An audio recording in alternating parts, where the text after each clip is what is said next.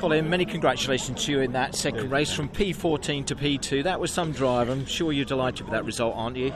Yeah, really pleased with that one. It's I was getting the raw end of the stick. It's two meetings in a row. I've had to make a serious fight back. So it all come together. That's the first time we've had the weight out of the car, and it makes such a difference.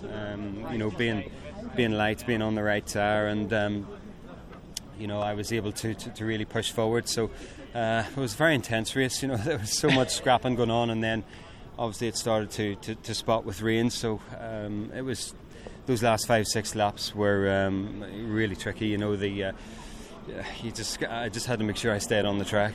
I'd say it was really atrocious conditions in the end. It wasn't just spotting with rain, it was really tipping it down with rain. And again, you needed to finish the race as well, didn't you, Colin? That must have been going through your mind. Yeah, exactly. I was up to P2, P3 by that time, so I knew I needed to just try and hold position at the very least. But that's when the front wheel drive cars tend to be a bit stronger. Slicks on a wet track. So I was clinging on for my life, but I knew how important it was to bank that result. If buts and maybes, had it stayed dry, I think you had the pace and the power in that car to have taken the top spot, I think. Yeah, potentially. We were really fast in that race. If it didn't rain, I think I could have kept progressing. But happy with P2. It gives me a good boost, good confidence boost again. So yeah, it's nice. It's great champagne. I would say it was a great drive from you, Colin. Many congratulations. Well done.